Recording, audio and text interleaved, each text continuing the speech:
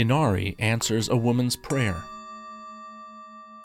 Inari, as we have already found, is extremely benevolent at times. One legend informs us that a woman who had been married many years and had not been blessed with a child prayed at Inari's shrine. At the conclusion of her supplication, the stone foxes wagged their tails, and snow began to fall. She regarded these phenomena as favorable omens.